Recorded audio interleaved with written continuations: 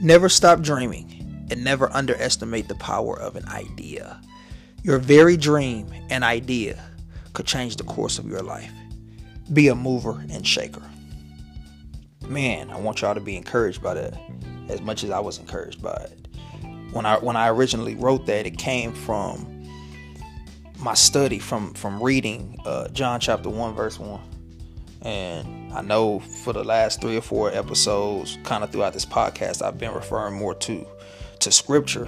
And again, this is not to be religious, because I'm not with or for all of that. I'm all about finding and understanding supreme truth that is undebatable, right? I'm all about that. So when I come from scripture, when I come from the Bible, it's not to be religious, because I'm not religious. I don't subscribe to that, but it's more so to drive a point home.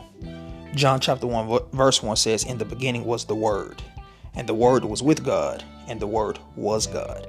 I'm gonna stop right there. When you look at the Greek language of what word means, it translates to idea. So I just read the verse, and I'm gonna read it again, and I'm gonna substitute word with idea so it can all make sense. In the beginning was the idea, and the idea was with God, and the idea was God. God started all of creation with an idea of humanity, an idea of extending his power from one country to this planet that we call Earth. And it just started with an idea. God is teaching us since the beginning of time the power of an idea. Peace.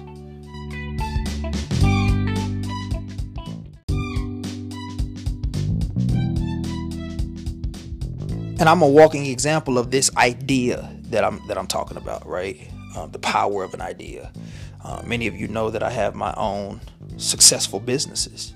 I have my own barbershop. I have my own alkaline water company. I have my own beard and hair care company that's doing extremely well. And these aren't just successful businesses, but these are profitable businesses.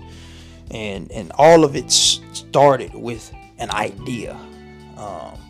And so when God himself breathed life into Adam and put him in the field and said, "Hey, I want you to have dominion over this." Again, dominion is domination. I want you to dominate this field, and I want you to be fruitful, which is productive. I want you to be productive, and I want you to multiply.